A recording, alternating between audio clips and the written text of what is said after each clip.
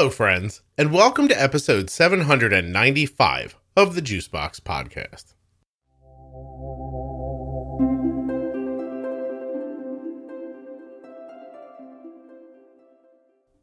I'm excited to have Jenny back today for another installment of Defining Diabetes.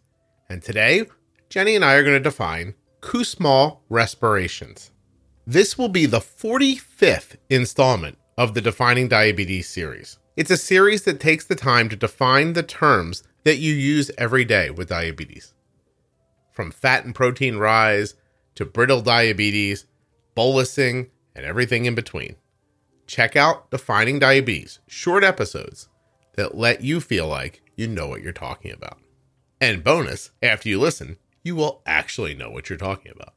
There are a number of different series within the podcast. So if you go to juiceboxpodcast.com to see a list of them, if you do it on a browser, you'll just see it at the top. And there it is, Defining Diabetes. You click on it. If you're on your phone, there's a little menu, like the 3 lines that say menu. Click on that. Then it shows you Defining Diabetes. There you will get a complete list of the episodes, as well as an online player and links to a number of different popular podcast apps. And links to the other series, like Bold Beginnings, Thyroid Disease, Algorithm Pumping, Diabetes Variables, Ask Scott and Jenny, Mental Health, After Dark, and the Diabetes Pro Tip episodes. This show is sponsored today by the glucagon that my daughter carries, Gvoke HypoPen. Find out more at gvokeglucagon.com/juicebox. I know, I'm like, when are my kids going to be home making noise? All right. Okay, so I'm recording. Okay. Jenny, we have finished up with our Bold Beginnings series, so let us move on, or back to, maybe I should say, a couple of defining diabetes terms, which I've had on a list here for a while, and we have not gotten around to. Are these easy ones or hard ones? No, I think they're easy enough. They're just sort of terms that I don't know what happened. Like they didn't pop up the first couple of times when I said to people, like, what should we define? Or even when I, at the beginning, said, what should be defined? There's also stuff on the list that's come up because you and I have been talking along the way, and I've realized, wow, I don't know what that means. So I think if I don't know, maybe other people don't know either. So let's do some. There'll be some short ones today. Awesome. Okay, I'll mispronounce some things, and you set me straight, and then we'll start talking. What is a Kussmaul respiration? That's a very good one. Thank you. And we've certainly talked about something that would be where you would see this, right? I mean, we've talked about DKA and we've talked about ketones before, correct? Yep. So essentially it's a really deep, like heavy, almost like labored breathing that comes most often with DKA or diabetic ketoacidosis, right? Because of metabolic acidosis, essentially. It's interesting. I like watching you pull it out of your head because I'm looking at it written in front of me. And I'm like, oh, this is so cool that she's just getting this so right. Yay! My experience with it is that on the evening in 2006, when we realized Arden had diabetes, or we realized we thought she did, it was the end of a number of days where she was just listless. I don't even know how to say it. Like, she was beyond like a zombie. You'd move her from one place to another and she'd just plop down. You know, she was so young, like 2 years old, just turned 2 years old. And that day, we were on a beach vacation. So Kelly took Cole to the beach and I stayed home in the beach house with Arden. And I thought, no, I'm going to try to get her. I'm going to try to take her to the beach. She'll see the beach and the ocean. She'll get really excited. I got her all ready and I took her to the ocean and we kind of I sat her down and she just, I put her in the sand and she just didn't move. Just sat there. Yeah. Aww. So I took her back to the house thinking, okay, well, she's still sick, obviously. And late that night, the whole family sitting up playing board games or a card game or something. This was like a big family thing. It wasn't just the 4 of us. My wife's extended family was there.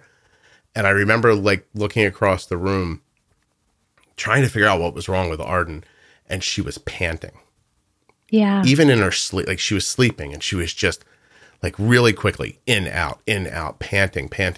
And I realize now that's what this is, right? This is and so I have here, Kussmaul respirations are fast, deep breaths that occur in response to metabolic acidosis. Kussmaul respirations happen when the body tries to remove carbon dioxide and acid from the body by quickly breathing it out. Diabetic ketoacidosis is the most common cause of Kussmaul respirations. Correct. So it's also a reason that a lot of times when you would go to the emergency department, they'll usually do like an electrolyte panel.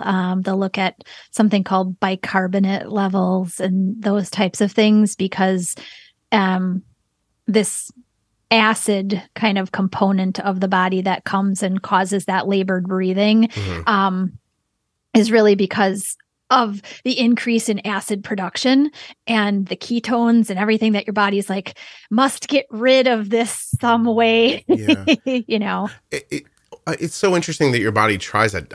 I wonder if it works at all. Like, is it dissipating it a little bit, or is it like a panic? You know what I mean?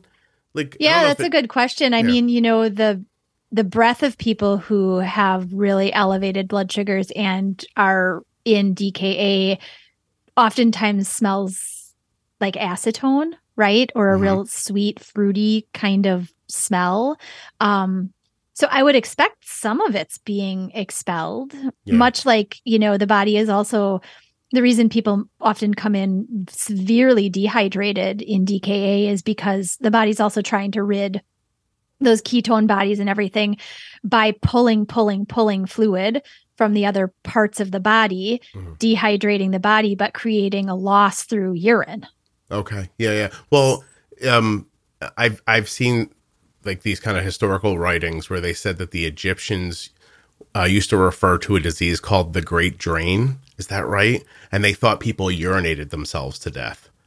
But historians believe that might be type 1 diabetes. In fact, ages ago, one of the very easy tests was physicians would just taste the urine because it was very sweet. Right. And then that meant diabetes. It's interesting when someone asked us to describe the smell from Arden's breath, I described it as metallic and Kelly described it as fruity. So it's interesting because just a little side note here. DKA symptoms may include fruity, scented breath, weakness, vomiting. So Arden was obviously, I mean, just based on this conversation, she was in DKA at that point. Oh, I would absolutely. Yeah. Even though it's funny because I ask that question of people when I interview them and oftentimes they don't know the answer. And now I realize as I look back, I don't know if anybody ever said that to us or not. And if they did, if I would have even known what that meant in that moment, you know what I mean? Like, or like now I know to be like, oh no. But back then, if somebody would have said, hey, your kid's in DKA, I would have been like, yeah, it's 3:00 in the morning. I don't know what that is. Right. You know, the interesting thing, I was curious about your question about whether anything is actually expelled with all of that. So I did a quick look and it says that the rapid breathing increases the amount of carbon dioxide exhaled, thus lowering the serum carbon dioxide levels and helps to result in some degree of compensation. So there is definitely something coming out that the body is, you know, having this increase in respiration. So it's helping. Yeah. Not that it's going to definitely help 100%, but it's trying to do something for like you. 1,000 cracks in the dam and you've got 10 fingers, you know, like yes, maybe to that level. Well, yes. Hey, listen, if it buys you any kind of time, then thank you. But it really is another example because we talk about this sometimes with low blood sugar, right? Like talking about how your body seems to shut down systems in order of importance as your blood sugar gets lower and lower. This is another example of that. This is your body just like trying to take one more breath. You know what I mean? Right. Stay alive a little longer.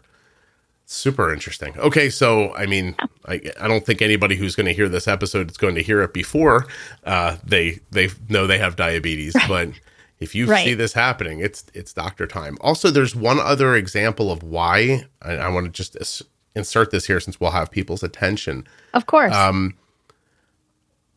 There's apparently another, let's see, what two conditions is Kussmaul breathing associated with? Disruptions to these compounds can cause Kussmaul breathing, which is typically associated with conditions that cause metabolic disturbances such as kidney failure and diabetes. So you could see this in a person and it be kidney failure over diabetes. It's interesting. Again, because the kidneys are very, very much an expeller of many things, right? I mean, there's a filtration system that kind of ends up going on with the kidneys. And when your kidneys are not functioning the way that they're supposed to, it leaves more of that to sort of float back into your body rather than be removed. Okay. So. All right. Well, thank you for doing this with me. I appreciate it. When you have diabetes and use insulin, low blood sugar can happen when you don't expect it. Gvoke HypoPen is a ready-to-use glucagon option that can treat very low blood sugar in adults and kids with diabetes, ages 2 and above. Find out more. Go to gvokeglucagon.com/juicebox. Gvoke shouldn't be used in patients with pheochromocytoma or insulinoma. Visit gvokeglucagon.com/risk. Good. That was good. Let's see. That's just one I always think. How did we get past that? That's one I don't think I have ever used that term in any education I've ever done with anybody. Well, mainly because they come to me and they already have diabetes. That's what right? I was thinking too. I'm like, pay attention to this. That's not going to happen unless you are really in DKA again. I kept seeing it used online so frequently that I thought, well, now people are saying it out loud. If they don't know what it is, it's going to be another tripping point if you don't know what it is, right? Yeah. Okay.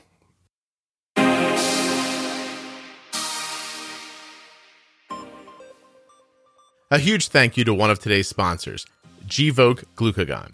Find out more about Gvoke HypoPen at gvokeglucagon.com/juicebox. You spell that GVOKEGLUCAGON.com/juicebox. And don't forget, there are 44 other Defining Diabetes episodes that you can find at juiceboxpodcast.com or by just searching your podcast player for the words Juicebox Defining Diabetes. They'll all just pop up in front of you.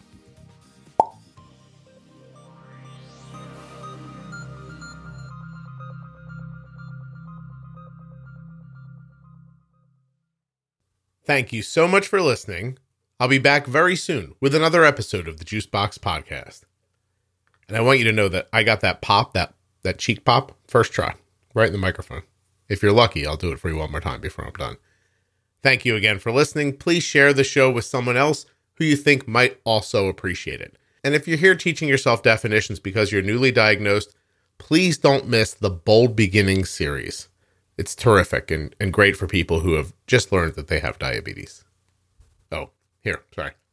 Hold on. Oh, how was that? That was good, right? I'm going to try it too fast. Here we go. Nope. Okay, I'm done. That was terrible. Should I leave that in? Yeah, I don't care. Oh, shoot. Jenny works at integrateddiabetes.com if you want to hire her. She's terrific. Check it out.